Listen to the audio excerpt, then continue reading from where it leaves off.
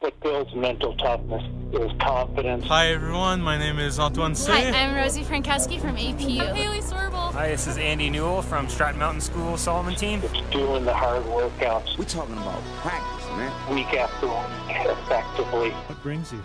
Well, competition, you know. That's the great thing about sports. I have no idea what I'm doing, but I know I'm doing it really, really well. First of all, skis need wax. I took care of it. It's illegal in 9 countries. I saw that. Skis are just fast as lightning. You play to win. It's really fun racing. And I don't care if you don't have any wins. You go play to win. I don't think he's gonna get that message, Joe. I mean, the guy's got worms in his living room. I'm not superstitious, but I am a little stitious. I've had it with this dump. We got no food, we got no jobs, our pets' heads are falling off. I have to pause for 1 second because my oven is beeping. You probably heard it in the background. Hold on a minute. You know, we're gonna have to work hard. And we're gonna have to train hard. But you know, this group has got a gnarly work ethic. You know, so that's not gonna be the problem. Just be tough. You know, I think that's a way that American skiers have found success in the past. And I don't think that's likely to change. Ready? I was born ready.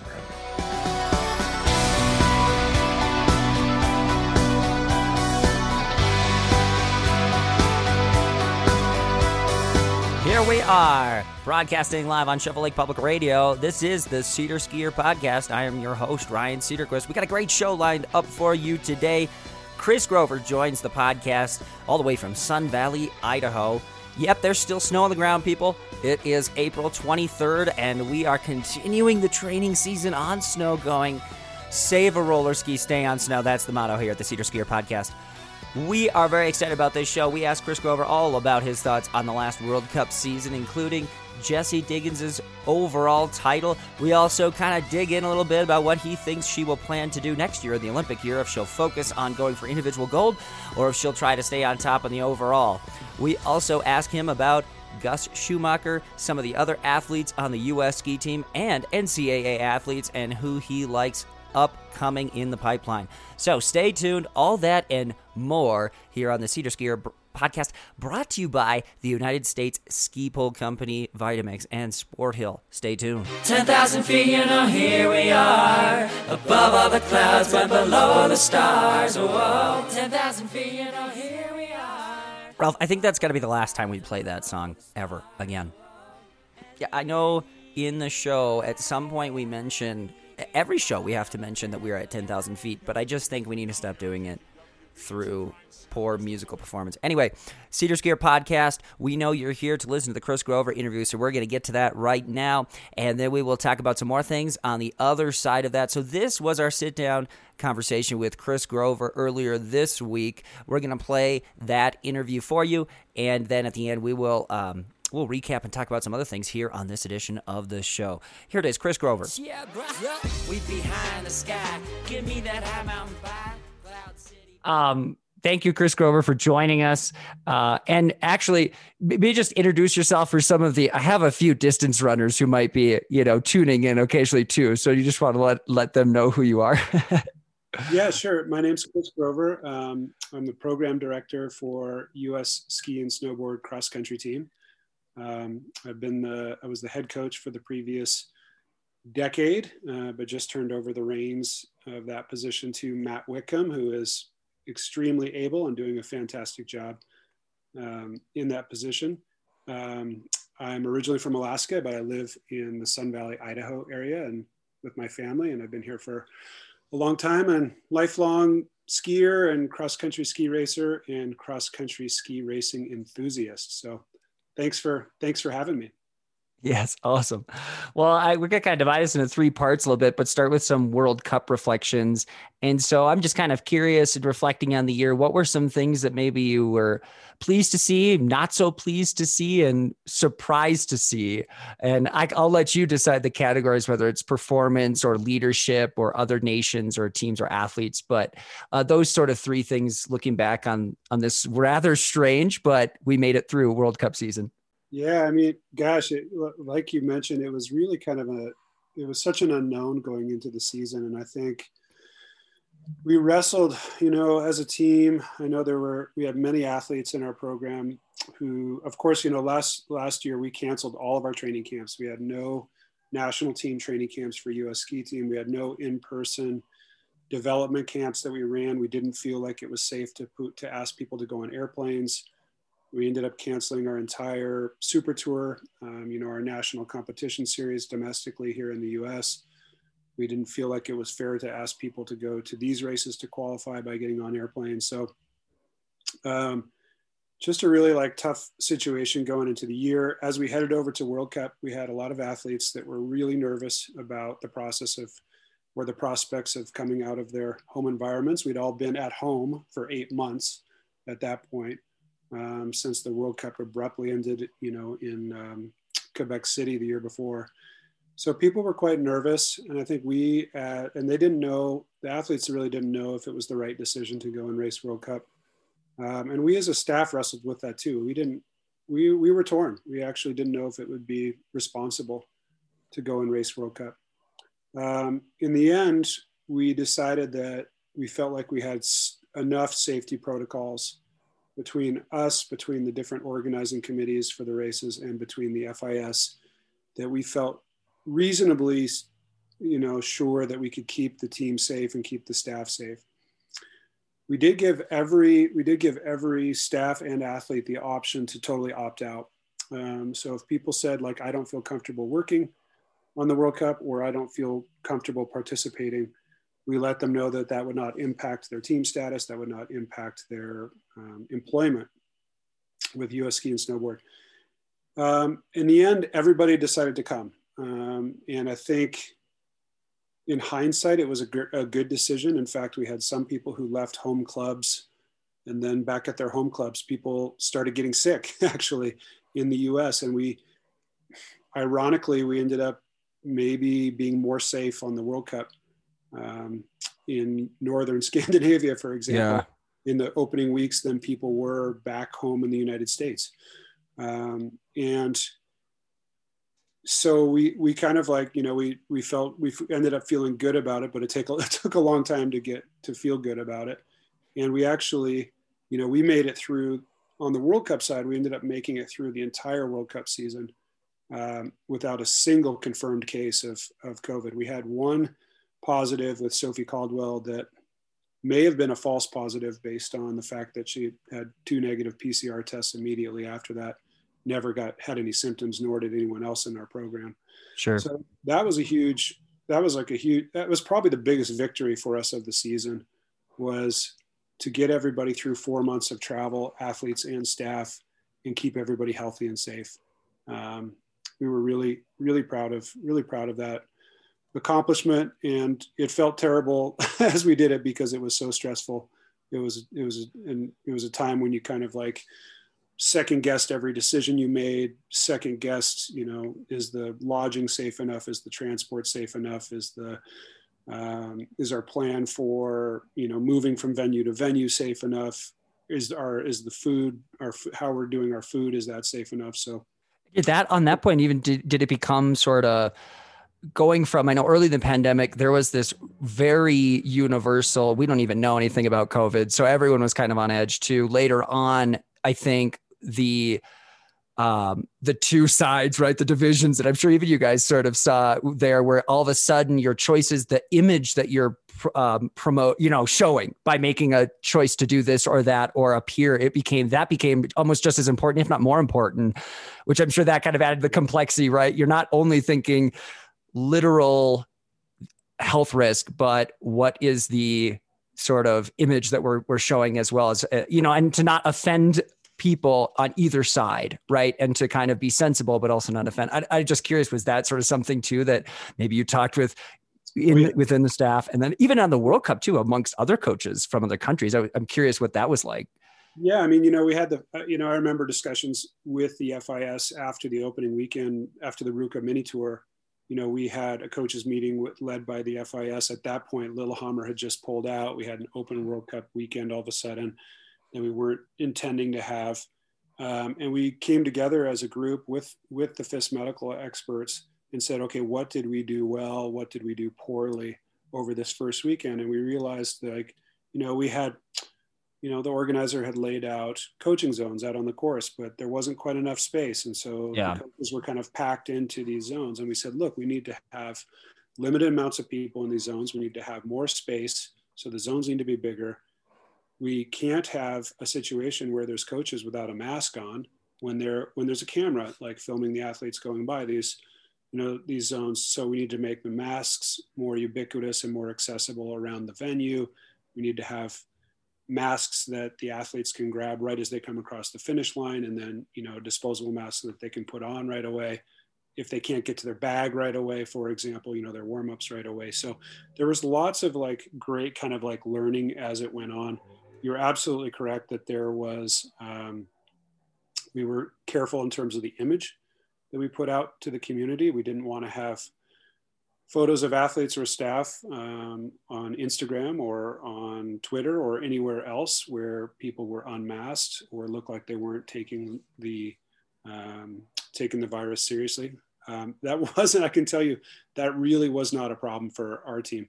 If anything, we're always hypochondriacs.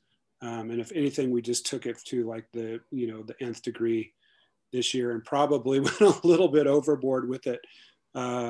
But, the athletes took it extremely seriously.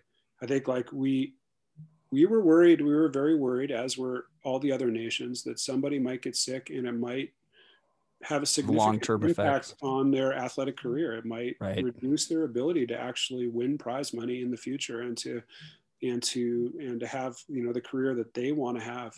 And so we took it extremely seriously. And that's probably what helped us stay healthy for the entire year. But we probably took the protocols a little bit too far, sometimes being overly cautious. But the other part of that is like we also wanted to be good guests wherever we went. We wanted to really make sure that we protected the communities that we were in, that we protected the people that were working in the hotels and on the airlines and any transport people and any food service people. So yeah, it was, we took it quite seriously, and we did learn a lot as we went. But we started with strict protocols and we really ended with strict protocols.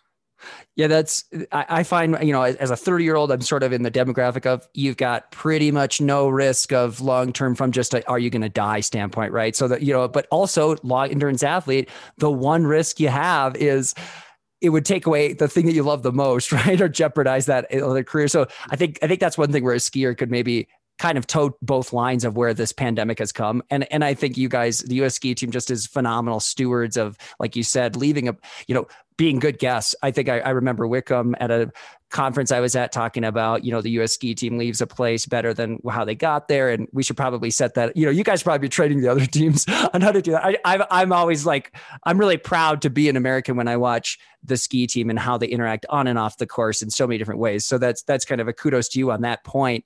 When it comes to pandemic, we won't go too much farther down that, but it did present an interesting dynamic for performance opportunity too. And we saw Rosie Brennan kind of come out early and really have some good races right away. Jessie Diggins had an incredible opportunity on the overall. And actually, before we talk about the Jessie Diggins, because I have a question that's kind of loaded there, were there any other sort of surprise performances on our team that came about during this pandemic? And even maybe if it was stateside, something that kind of happened that caught your eye, NCAA that caught your eye, or just on the World Cup. Yeah, this person really took advantage. I wasn't totally seeing that coming, or we're really excited moving forward. Yeah, definitely. I mean, of course, like Gus Schumacher's arrival on the World Cup, we knew he was good, right? I mean, like he guy's world junior champion. We've known him for a long time that he's extremely professional, that he's got a really high capacity for absorbing training, that his technique is excellent, that he's been prepared well. We knew all those things, but I think we were a little bit taken aback by really how good he was, how early. I mean, the fact that in Falun he was ninth place in that 15K skate with the full Norwegian, Swedish, Russian, Finnish teams, just shows kind of like the caliber of the athlete on a given day. He almost, he was second place in the U23 World Cup standings, I think behind Lapalus. I think that's how it shook out at the end. If not, he was very close to, being the best U23 as a first year U23. So that's really quite incredible, like against that field. And I think, for him to finish, I think he finished 18th overall in the Tour de Ski in his very first Tour de Ski, to have the best American men's performance in the history of our attendance at the Tour de Ski, given the quality of some of the distance men that we've had come through the tour, guys like Noah Hoffman and Chris Freeman, for example, come to mind. It's quite incredible to have somebody that's that good that early. So that was a huge standout performance. Domestic was quite hard to judge. I'd say for sure the results that we saw by Sydney Palmer Ledger and by Novi McCabe in the collegiate races that they did get to race, including the NCAA championships, both as freshmen, were quite extraordinary. Of course, we knew they were quite good.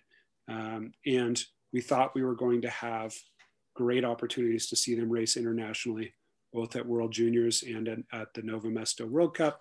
And then that really fell apart for both of them due to quarantine and due to race cancellation. So, I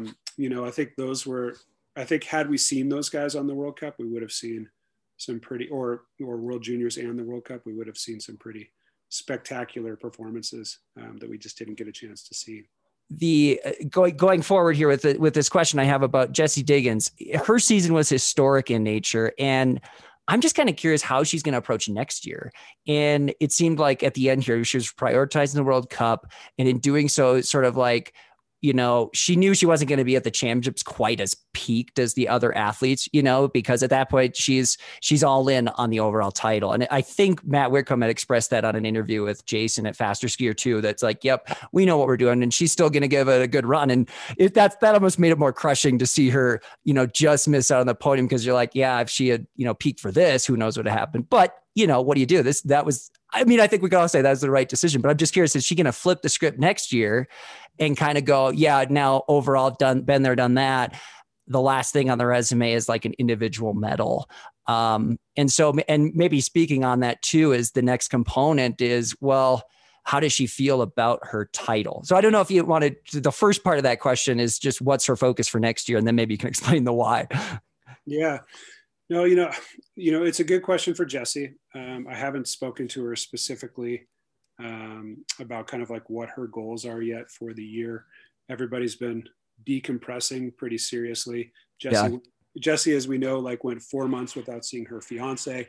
And so we've tried to, since we did come home from World Cup, we've tried to give everyone some good space after such a long, kind of mentally challenging push on the World Cup.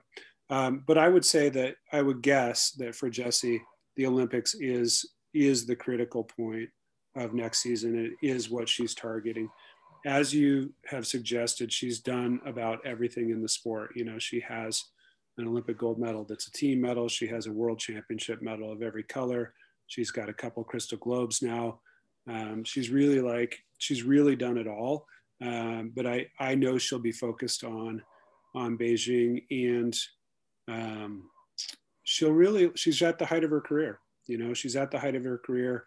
She's at an Olympics, which I think is going to play to her strengths in terms of the temperature that we expect. We expect the Zhangjiakou venue to be quite cold. Jessie is a warm-blooded individual who tends to struggle in warm temperatures and tends to really excel in cold temperatures. Her breakthrough as a young athlete on the World Cup came in Moscow and Rybinsk in some extremely cold temperatures, where all of a sudden she went into a skate sprint. She may have still been a junior, or if not a first-year senior, and she won the qualifier in Moscow in extremely cold temperatures, and all the other coaches thought that the Swiss timing was broken.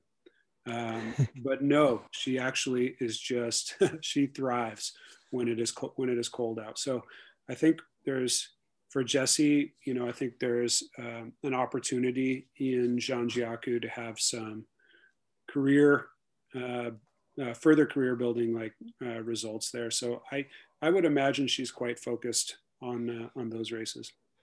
That's the Minnesota in her. I'm local Minnesota, so there we go. I'll say that.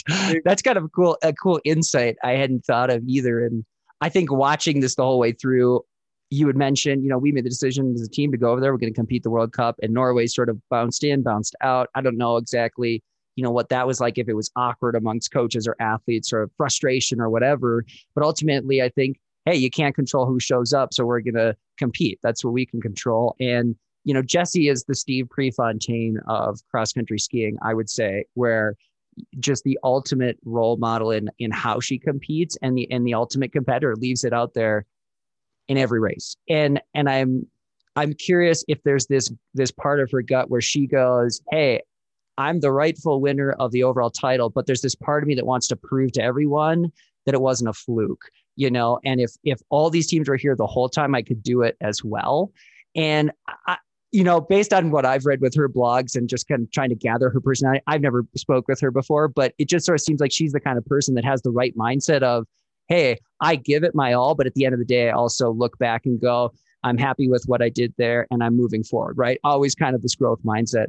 So how does that sort of tension, do you think, as a coach or with her as an athlete, where she's thinking, I want to really show them that wasn't a fluke, versus I'm happy, satisfied, and moving forward? Just kind of curious. I would guess it's the latter. I mean, I mean, from our perspective, there wasn't a fluke there. I mean, she's somebody who can kind of do it all, right? I mean, she's a good sprinter as well as a good distance skier. And so, had Therese, for example, been there all season, Therese would have won a lot of distance races. I think we all recognize that. But Jessie would have gotten a leg up on her in a lot of sprints, if not all the sprints. And Jessie really competed in everything last winter. So I think there would have been a battle for it for sure. Jessie would have been very much in the hunt for winning that battle. In the past, we've seen that when Jessie's in her top form, she can really fight for the overall with everybody included. And that, if we go back to 2018, she almost won the overall World Cup without trying.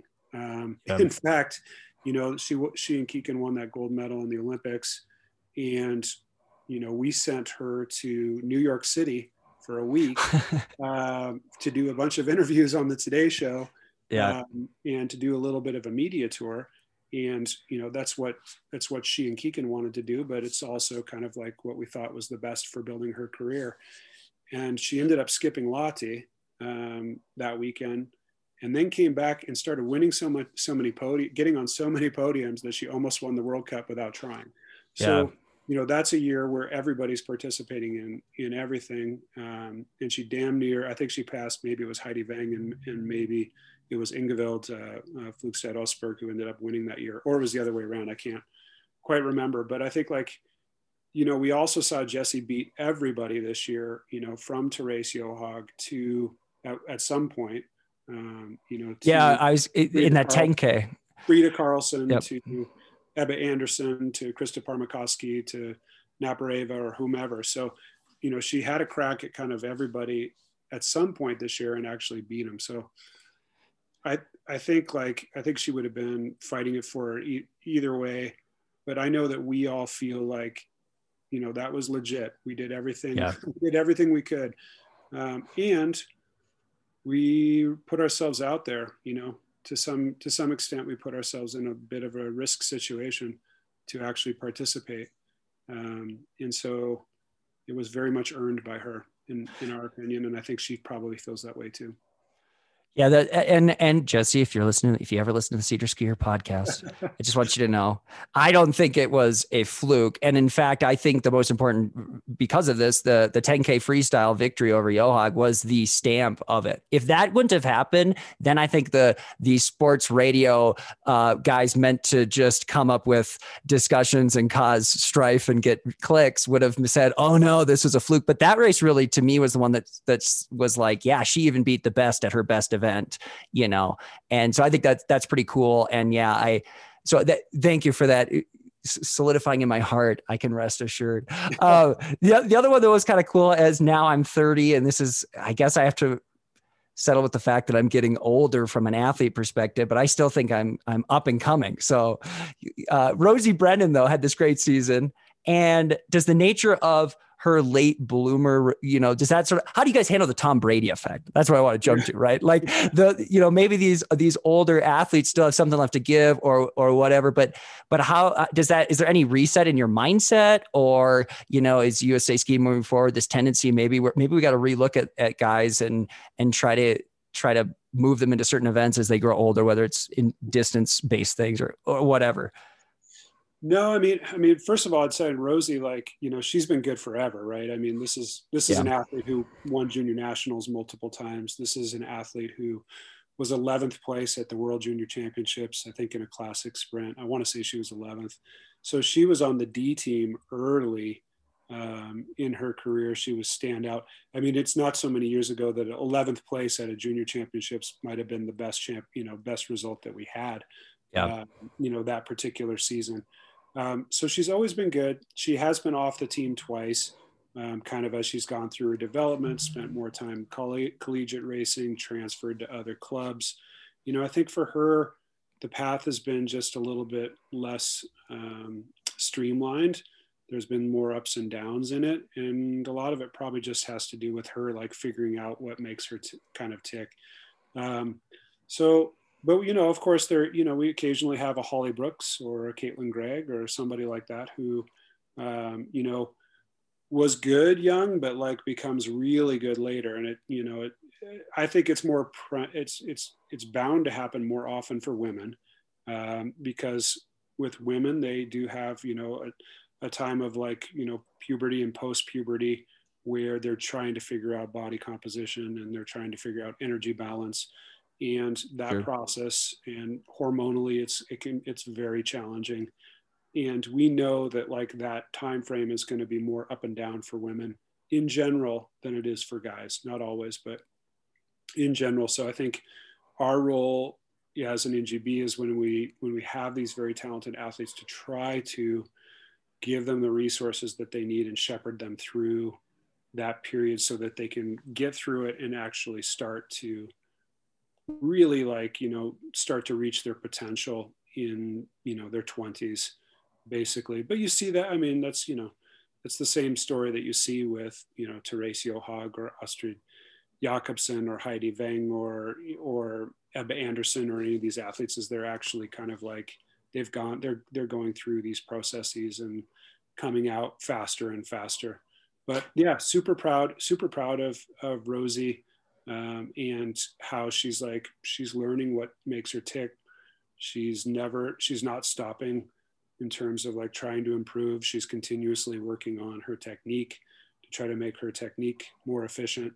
Her fitness was amazing this year. And I think that's, back to the original question of what did we expect and not expect coming in the World Cup? I think we expected that we would have athletes that were extremely fit coming to the World Cup. We didn't have any training camps, which meant the athletes weren't traveling to training camps, but they also were not traveling to sponsor obligations. Right. And they were not traveling to fundraisers, and they weren't going to friends' weddings, which is a huge thing, as you know. Yeah. 20s, when you're in your 20s, man, you have 5 weddings a summer that you have to go to. And those are not always quality training and recovery periods around a wedding, for example. Sure. And so what we saw was we had all these athletes that were basically staying in one place, building fitness from week to week to week. Their rest days were actual rest days, and they weren't travel days or recovering from a wedding type day. Right. And so we knew we'd have athletes fit. What we were concerned about, what we really didn't know, was how many would be overtrained. And we thought that could be a serious consideration, because if you didn't have these kind of built-in distractions and breaks into people's plans, after 8 months of training, would people have just overdone it? So we definitely had kind of cautioned the team through the process to really keep their eyes open about overreaching and overtraining. and to make sure they had markers that they could utilize to make sure they were staying on track. And to our delight, people were in good shape when they showed up. They were in good shape and they weren't overtrained for the most part. So that was an exciting revelation that took place. I think it's interesting you bring up that physiological difference between men and women, and how, you know, the women have to go through that period and then they can blossom as they get older. And I think, unfortunately, and maybe this is more the nature of World Cup skiing in the men's side now, where you really have to be a serious power sprint threat at the end. And typically, you know, as you get over 30, you just don't have that explosiveness. However, you know, I think this is where maybe we can look at athletes in the NFL, sprinters, like whether it's Justin Gatlin or others. You know, it's not so much that you just by virtue of being older lose that, but I think I can see that tendency. Or I would imagine that's sort of the difference where you go, yep, sorry, as a guy, unless you're just a really good sprinter, we don't have 100K races where we're asking, you know, where that old men's strength is really going to come through. But in terms of that off season too, interesting, you know, you go that long period, athletes are able to have base, but they're not really in touch with those training camps. How about moving forward into this year? What's kind of in the works so far? And specifically, I'd like you to touch on, how are we preparing for the altitude element in Beijing? So yeah, what do you guys have in the works? I know, I suppose, is it May when you kind of finalize that schedule and Super Tour and things, but what can you let us know about how you're doing on that end preparation? Yeah, well, in terms of preparation camps for the national team, we are going back to training camp. We weren't feeling super optimistic about early camps a month and a half or 2 months ago, but the vaccine status in the US has been actually quite amazing in the last, and the accessibility to vaccines, as evidenced by the fact that I got my second shot yesterday. But we're going to go to Mount Bachelor, Bend, Oregon for a training camp for the second half of May with the team for 2 weeks. They've got a great snowpack out there. Still, they got a, close to 100-inch base at Mount Bachelor, and we're going to have the team fully vaccinated. The athletes and the staff. So all of a sudden we feel like we can go back into a preparation camp mode.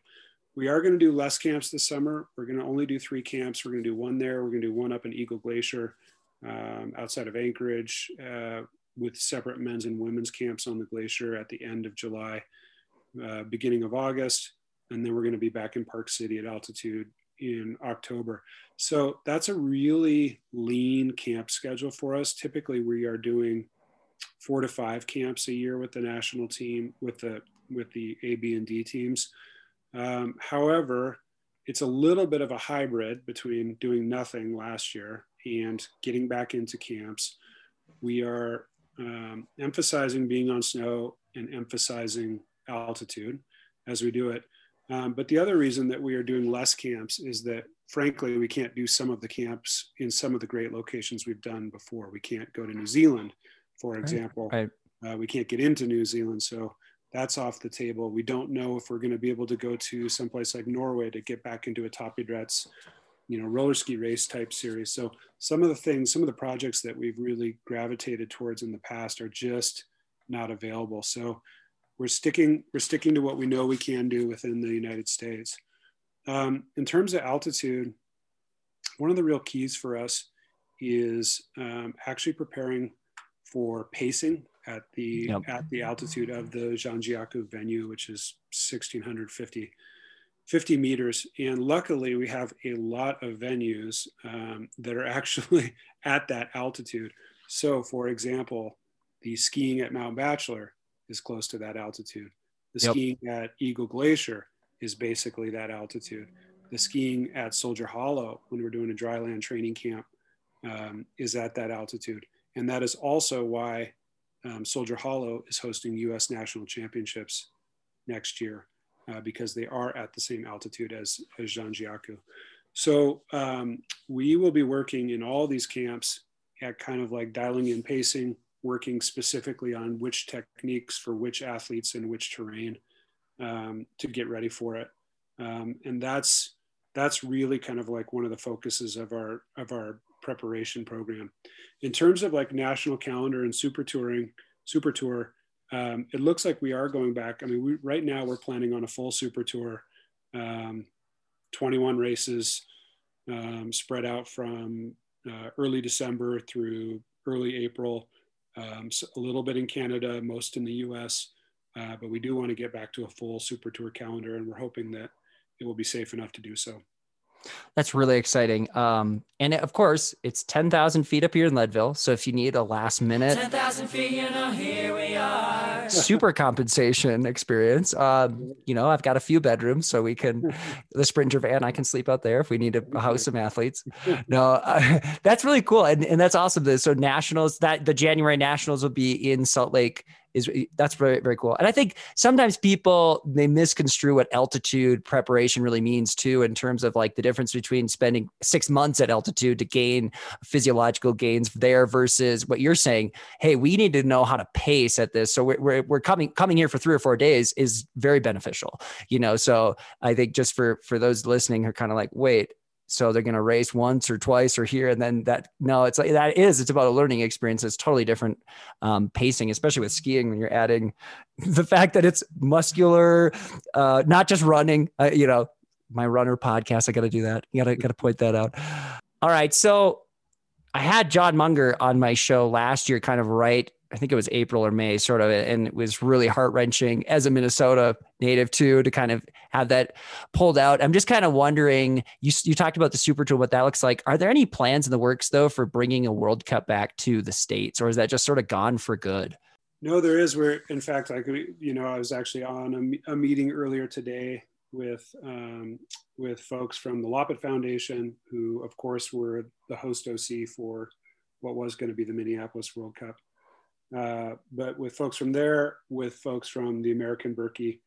And so there is still big interest in the Midwest, in Minnesota and Wisconsin, to bring World Cup back to the United States. And I'm really thankful for for the vision and, the work ethic of the people that are behind this, and want to make this happen. So we are having discussions with these potential organizers here at US Ski and Snowboard. We're also having discussions with our Canadian counterparts. And we are likely going to put together a bid for 2024, which is a non-championship year, for a series of races in North America. There's, as you might imagine, there are a lot of complicated finances behind these decisions. They are extremely expensive races to run. And so the real challenge for these organizers is how do we make sure that, we are finding enough sponsors to really make this financially viable for us. So we're in that process right now, but there are some people that are really passionate about bringing World Cup back to North America. And from the US Ski and Snowboard side, we are passionate about it as well. So it's happening behind the scenes right now. Discussions are happening. And I think in the next months, you're going to start to see news of it. So you talked earlier about some young females. You had mentioned Novi and who was the other Utah, the Utah Sydney. Yeah. Mm-hmm. And so a couple youngsters on the NCAA scene, Zach Ketterson and Sophie Lockley, I think it was December or January, where they went over and were competing in the Norwegian national circuit for a short time.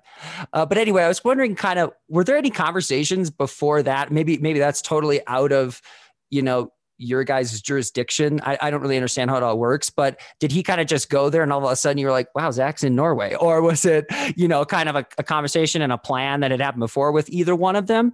And also, even though this is unique, it was COVID that kind of led to it. Is that something you could see moving forward, maybe having some athletes do if they're interested, or, is this just a one-time thing with COVID making that happen? No, we definitely, I definitely was in communication with Zach and with Sophia ahead of their trips. Also with Peter Walter, who skis at Middlebury College. He was over there racing as well. And for all of those athletes who are collegiate athletes, I think they kind of did the calculation of look, my school's online. Yeah. or it doesn't make sense for me to go to school. And then to see, you know, the fact that like we had to cancel our national calendar of racing in the US. And so they're like, okay, well, where am I going to get? And Europa Cup was a little bit of a mess as well. At that time, there were events being canceled. I wasn't sure if those races were going to happen. And so I think all of those athletes, all of them had a connection to Norway, by the way. So, you know, Sophia has dual citizenship. Right. And Zach's girlfriend, I believe, is Norwegian. Yep. And Peter's had some very good friends in Norway. And so that was the connection that they're like, look, these Norwegian Cup races are happening. And we know that the level of competition is extremely high. So I'm going to go there. They reached out and said, like, you know, will you guys as discretionary committees that are involved in the selection of World Juniors, U23s, World Cup, World Championships, will you consider races from Norway? And we said, absolutely, you know, we'll consider, at this point, we're considering races from anywhere. You know, anytime that you can put on a bib is a win. So absolutely go and do that. So it was great. So, you know, Sophia's sending us results and Zach's sending us results and Peter's sending us results. And we were considering all of those. It was an impossible year, a really impossible year to try to select all these athletes via discretion. I'm sure. The most imperfect selection that we've ever had. It was apples and oranges, trying to select from basically a glorified time trial in one region versus a FIS race in another region versus a US ski and snowboard sanctioned race in another region. You know, it was impossible. And I really have to say, like, you know, thank you to all of these athletes who understood what a tough situation was. It was, and understood like how imperfect our selections were, and people just didn't freak out. People were, you know, sometimes disappointed when they got left off a team, but they were like, yep, that's just how it goes. It's an impossible year. And I think the whole community, athletes, coaches, parents, are really to be commended for like getting through it without panicking and understanding that it just wasn't going to be ideal. Well, and the concern I come from, former NCAA athlete, you know, and Division III, Division II, I have some like ties there and see the importance and the value of that. And now coming into skiing, seeing the value of the pipeline in that realm. But now it's like there's this tension. Okay, if you're a really high level NCAA athlete, you have the choice of going to Norway and maybe competing there. You know, do we start to see this trend of athletes going, maybe I won't ski NCAA anymore, you know, because I could go do that while I'm trying to prove myself, which I would think would just not be a good thing for the overall health of the pipeline, you know? So I'm kind of interested, what's your take on the sort of status and health of NCAA skiing specifically? I'm sure we could sit here and talk for hours about just the NCAA in general, but NCAA skiing and even also I think belongs in the discussion collegiate skiing. So USCSA as well. I sort of look at that as the Division III, and I think some skiers tend to just throw that off to the side. But if you look at USA Track and Field, for example, the fact that you have your support is coming from the D3 runners. They're the ones who run for life, you know, typically and occasionally break through. But that's sort of the numbers game that makes, you know, I would say our track team is maybe the best in the world, you know? And so I'm just kind of curious, it's maybe apples to oranges a little bit, but how do you look at a situation like that where it's not singling out Zach and Sophia at all, but just like, oh no, it seems like we've had some colleges almost lose their program. And do we really need NCAA skiing or not? I don't know. What do you think of that? Yeah, I think first of all, I think like for all these young athletes coming through their late teens and early 20s, like getting an education is really critical. So however you put it together is critical. Every athlete that's on almost every athlete that's on the US ski team D team is either like is part of like a full-time NCAA program, or they're at a program like APU, which, you know, is not necessarily NCAA focused, but is focused on, you know, on international racing. But everybody's working on getting their education, and I think that's really critical. And I think, you know, at times we've from the national team side, we've definitely clashed with the NCAA because of the kind of vision of how you progress an athlete fast enough to keep up with their international peers. And I think the times that we've clashed about it have been a mistake. And I take full responsibility for that, for having kind of like that mindset at times. Yes, if an athlete is a full-time NCAA athlete or collegiate athlete, it's hard for them to really keep up with like what's happening internationally. But at the same time, it's really critical that they get a good education, that they have more going on in their lives than cross-country ski racing.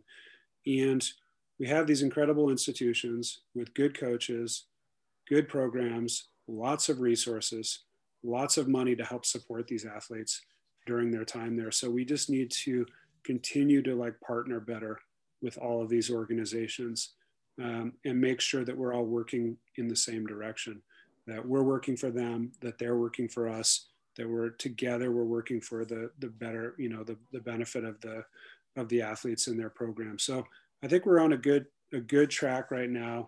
You know, we have good relationships with all of the collegiate programs that the athletes on the D team, for example, are going through at the moment. The one thing that I do want the NCAA to keep talking about is sprinting, of course. And this has been, and of course, you know, I've been a bit of a thorn in their side on that topic for probably 15 years at this point. And I do really feel like we are missing a golden opportunity and I realize it's hard. It's hard because it's hard to get things added to the NCAA championships. And in a lot of cases, these collegiate programs are just fighting to like continue to hold on to what they have with the NCAA championships in particular. But I do feel like we're missing the boat here. We have some incredibly talented sprinters that keep coming through our collegiate programs, and they're not really getting a chance to shine the way that they should. I mean, talk about like breakthrough performances like JC Schoonmaker this year, you know, first skate sprint of the year, he qualifies 5th place on the World Cup. You know, incredible talent. A guy who just qualified for our A-team standard as a first-year U23 this year, and it will be nominated to the A-team. Not having much of a chance to shine, at least on the sprint side in the NCAA, you know, current racing system. So I think like that's an opportunity that we should continue to talk about. But in general, I'd say that, you know, we really want to be able to utilize these collegiate programs as an absolute resource and a partner in developing these athletes. I think what you're saying too about falling behind, or, you know, this is something, there's so many layers to this that you can unpack really, because there's the issue too, I think, where the NCAA maybe doesn't understand skiing. So then they kind of treat skiing like it's like college football, like it's track, like it's cross country. That I think presents problems like organizationally for certain things. And that's maybe where on the one side, I almost think the fact that US collegiate skiing, they've like, hey, we're just going to make this for skiers by skiers, you know, kind of set it up what we want. That's kind of ideal. But then you also have that issue too, where over we've got 18, 19, 20 year olds over in Europe who are coming out, making huge gains. And maybe I'm hearing you say our athletes at that same age, if they're kind of being ushered into this, go to college, have a 4-year, you know, then they come out, they're 23, 24. And, you know, Klabo's already won like 5 world championships at that point in his life, you know, that sort of a situation. And there is this tension, it seems like, that, you know, sport and academics, how they merge for the benefit of the individual is so crucial for society. Even it's like, that's what we should be advocating. But at the same time, that uniqueness of skiing as a sport it's just different. But I think that's where the pipeline, that overall health is critical. It sounds like you guys are really emphasizing that. Are there any changes you see or that you'd like to see kind of moving forward? This could be next year, 10 years from now. Like, what do you want to emphasize growing as either whether it's community-based clubs, that younger level, junior level, the collegiate scene, like we just talked about? Where's kind of the part where you guys feel like, hey, this is a weak point, we need to really focus here, or, you know, this is the key cog to fix at this point, or not fix, improve, I should say? Yeah, it's a good question. I mean, I think first of all, like as a community, we've come a long way. I mean, the results at World Juniors U23s for me are, for us are like quite instructive. The fact that we didn't have a medal prior to 2017 ever at World Junior Championships. Right. And then we went, 4 years in a row with medals, including gold individual and 2 years of men's like gold relay teams. I think that talks to that speaks to the quality of the work that's being done out in the clubs. In particular, we have some very educated coaches. We're getting more educated coaches all the time. They are approaching the sport with much more professionalism than I think we had in the country at one point anyway. And that's paying off with athletes that are prepared much better at a younger age. I think one of our biggest challenges that is going to emerge over the next 5 to 10 years, or has already emerged, is that we're going up against a nation like Norway with so much depth and so much popularity of the sport, which creates so much depth in the sport, that you have a host of athletes that are skiing, I would say, almost technically perfectly. You have, I don't know if that's 20 men or if it's 30 men or if it's 20 women or what the number is currently.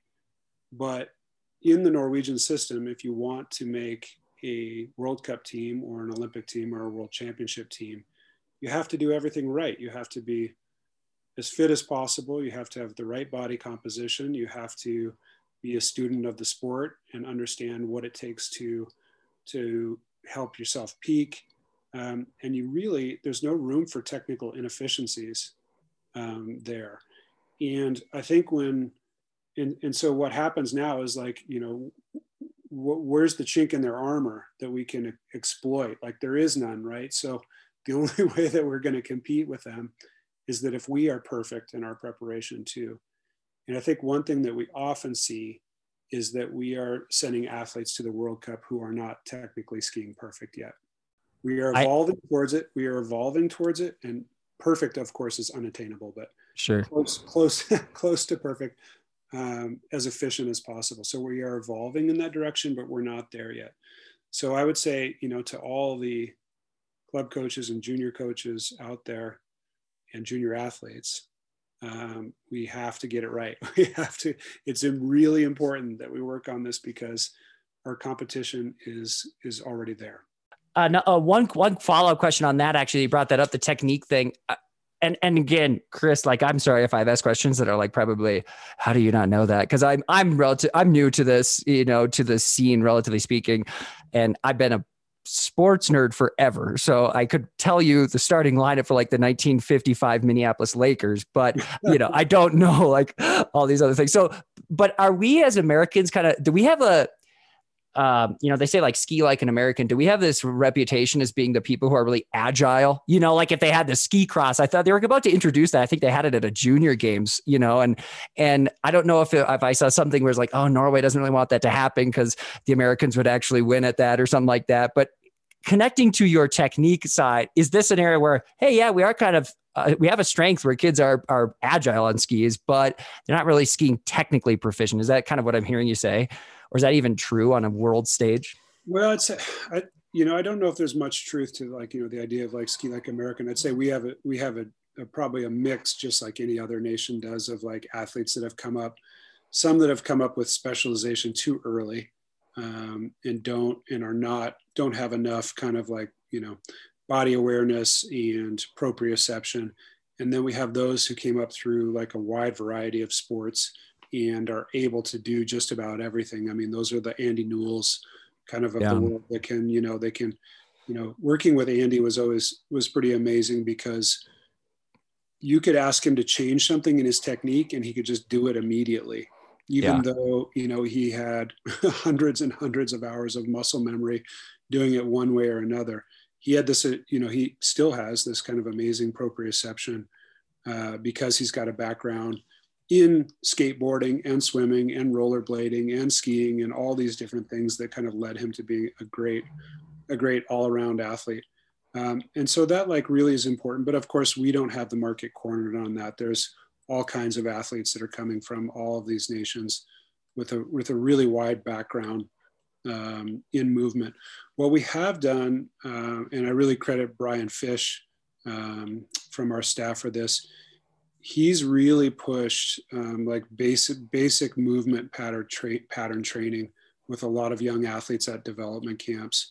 That's been a big thing for him because he's seen a lot of athletes come into the cross country program over the years, whether that's at like a national training group level or D team level, who just who lack the basic like movement. Yeah, skills. Basic athleticism almost. Basic athleticism. And so that's a big part of what he teaches at kind of our development camps. We've also, the last 5, 6, 7 years, we've gone to a lot of we have an agility test, right? A roller ski agility test at all of the REG, the regional elite group camps, because we're trying to emphasize to the community that it's not all about aerobic capacity and it's not all about general strength. And those things are easier to test. And they are in fact part of the tests that we run at those camps. But we also want to do an agility course on roller skis because we do want to emphasize the ability to be dynamic on skis because it trickles into so many other things that we're doing. And it kind of like opens up the possibilities for somebody to really reach their potential in the sport, as opposed to, hitting a ceiling where they can't progress any further because they can't make the technical changes they need to.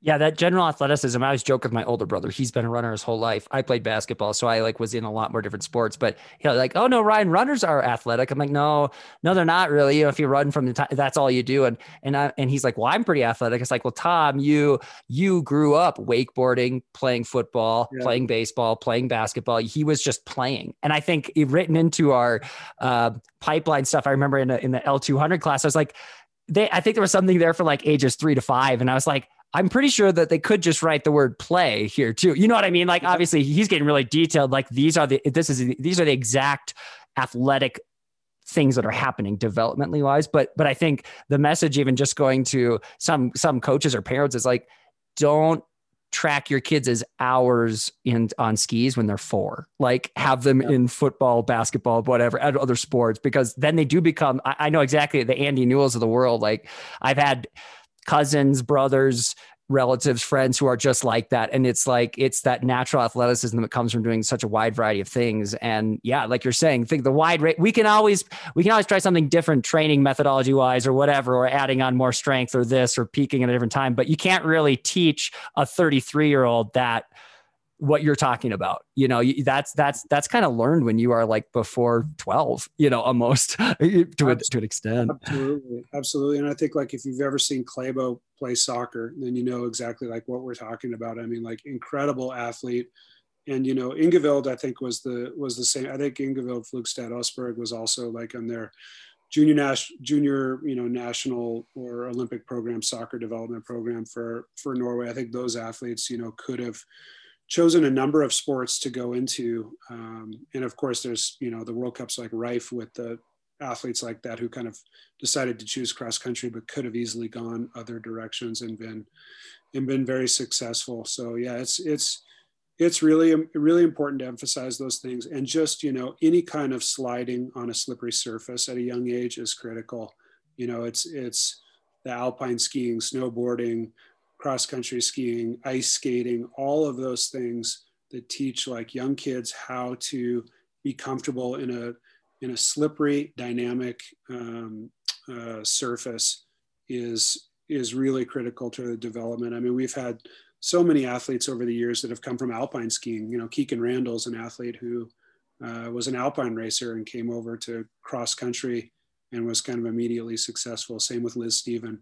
And so it's having kind of that wide background of different types of activities and at least having some kind of like ski sport ones is really critical. Awesome. Well, Chris, I really appreciate the time you've given our show today. And it's been really fun talking to you. And I did have one more question on here, and I don't know if you saw it at the very bottom. So this one is, I do a show called Skiologians, and it's kind of the intersection of sports, theology, social, political issues of our day. And so the last show we had, we were talking about how MLB, the voting thing in Georgia, how they moved their all-star game, kind of proclaiming it undemocratic. And I sort of brought up this point that, we have the Olympics coming up in Beijing in 2022, and we see all these reports coming in right now, Anta and Nike. I don't know if you're up to speed, kind of what's been going on there with Nike pulling out because raw materials being sourced in I think it's Xinjiang region, probably pronouncing that wrong. But essentially, right, we have Muslim women are being placed in these forced labor camps. These are what the reports are saying.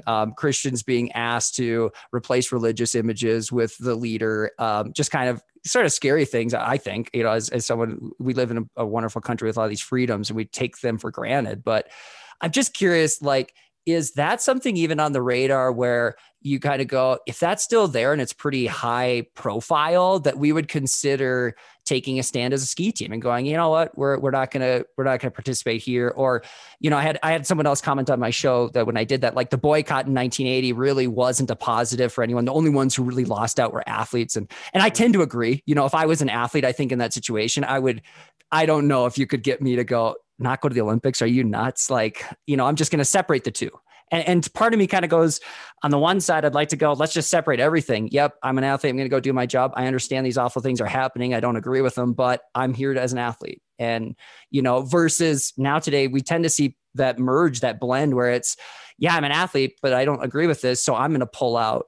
And has there any, maybe it's too early in the game right now where you guys haven't had conversations on that, or I'm putting it on the radar the first time, but where do you think, just at first glance, you'd come on an issue like that, as the games do approach? Yeah, definitely. That's always, you're right. The athlete is just they're in the stickiest place, because I think we all recognize that as athletes and as staff that are going to, support athletes in different places in the world, we quite frequently do not agree with many things that are happening in certain countries.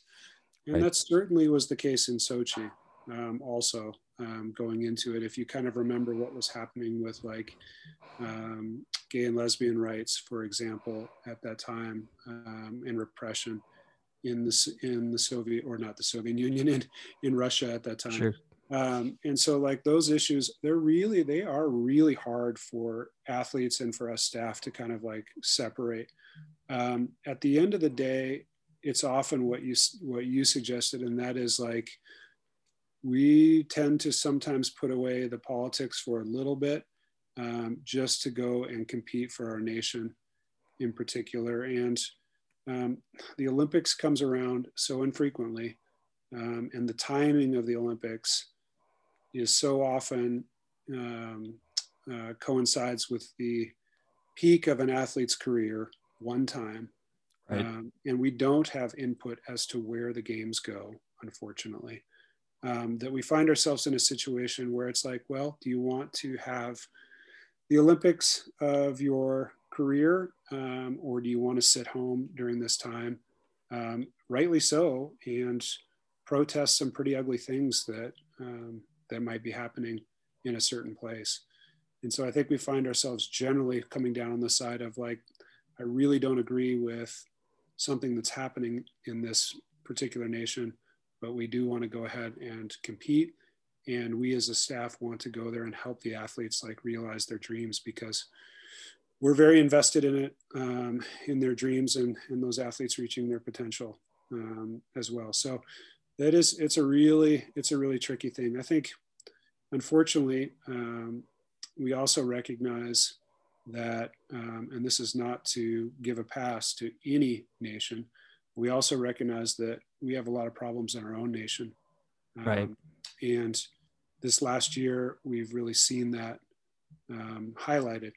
And I can tell you it was very surreal for the team to be in the middle of our most successful Tour de Ski ever, with athletes winning races and being second also sometimes. And then to look back and see the riots that were happening in Washington, D.C., and to be shocked, shocked at what was going on at home. Not to mention everything that's happened around the murder of George Floyd, and that long overdue kind of social justice reckoning that's happening at the moment. So Yeah, so it is, boy, there's no easy answers. We don't pretend to have them. I really hope that the U.S. will not boycott. The U.S. Olympic Committee and the U.S. State Department will not boycott the games in Beijing. I don't think they will, but I really hope that they won't, because like you said, the real victims tend to be the athletes in that situation, and the impacts it has on their career. I think that's for as heavy of a question as I said there. That's a very well spoken answer. And I again, that the skiologian stuff, we'll talk the Bolshunov fighting thing. I tried to write an article like, oh, here's my inside theological basis for why this will continue happening, blah, blah, blah. And I always appreciate Matt Whitcomb, when he kind of came out making kind of a firm stance of like, here's what would happen if that happened on our team. And I think you guys don't disappoint us at all in terms of being consistent, having standards and kind of sticking by them. And I think that's something that, I guess as a fan and journalist, I'll just try to hold you to, right? That's kind of the purpose of the question, is to go, okay, I believe in truth and consistency. So here's me trying to find out, and we're holding you to, and that's probably the job of us as a community too. And I think that's something, in the whole social political sphere that hopefully citizens of our country try to hold themselves to in all areas, whether it's sports or politics or social issues. And so that was the purpose behind the question. And wow, I'm blown away by your answer. So, and I think even bringing up the point that we don't get to choose where the Olympics are, that's huge too. And that makes it way different than MLB, to be honest, because I think that's why people hopped on them. Like, well, this is inconsistent because of X, Y, Z. It's like, it's every 4 years and it gets chosen about 12 years in advance. So yeah, we've got kids who are 10, 12 years old that'll be the next issue 12 years down the road of where it is. And also, I'll just highlight again, if you weren't listening, people, that, to come back and be introspective too. Yep. Let's not judge others when there could be planks in our own eyes, kind of a thing. Yeah, I think that is a good point, to be honest. So we have work to do. A lot of work to do at home, and I definitely don't want to let anybody off the hook, because I, really disappointed to see what's happening in a lot of places in the world, and saddened by it as well. And it's always hard because sports, sometimes we get stuck in the middle of the geopolitics of the situation, and that's it's not always fair for the athletes to necessarily be in that position. Yeah, definitely. Well, were there any other topics that I should have asked? That's about my question at the end when I asked guys. I'm like, was there something I should have asked that I didn't ask on this show, or something that is blatantly obvious, that something you want to talk about as it relates to skiing? I don't think so. I mean, I think from our perspective, we're just grateful to be done with that season. Actually, the past race season, I think from a personal side, it was by far the hardest thing I've ever done, related to career, and just kind of emotionally, physically, and mentally exhausting to go through that. And I'm really grateful that the vaccine is available and that we're all starting to be vaccinated, and hopefully we don't have to go through something that's quite like that again. But really proud of everyone in our, from the athletes to the U.S. ski team staff, to our club coaches, to everyone that was in the community, to the race organizers. I mean, I really have to give a shout out to all the World Cup race organizers, and to the FIS staff and medical team, as well as our own U.S. ski and snowboard medical team. Without the hard work and forethought and just meticulous planning of all these groups, we would not have made it through that season. And we were able to have some normalcy and some competition due to the hard work and dedication and love of sport of a lot of people. So just grateful to have that one in the rearview mirror. Well, again, I'll just reiterate, I think as fans, we're proud to be fans of your team, of our team and our program. And it's a joy to log on to Peacock at 2 a.m. and catch the race. It's good. So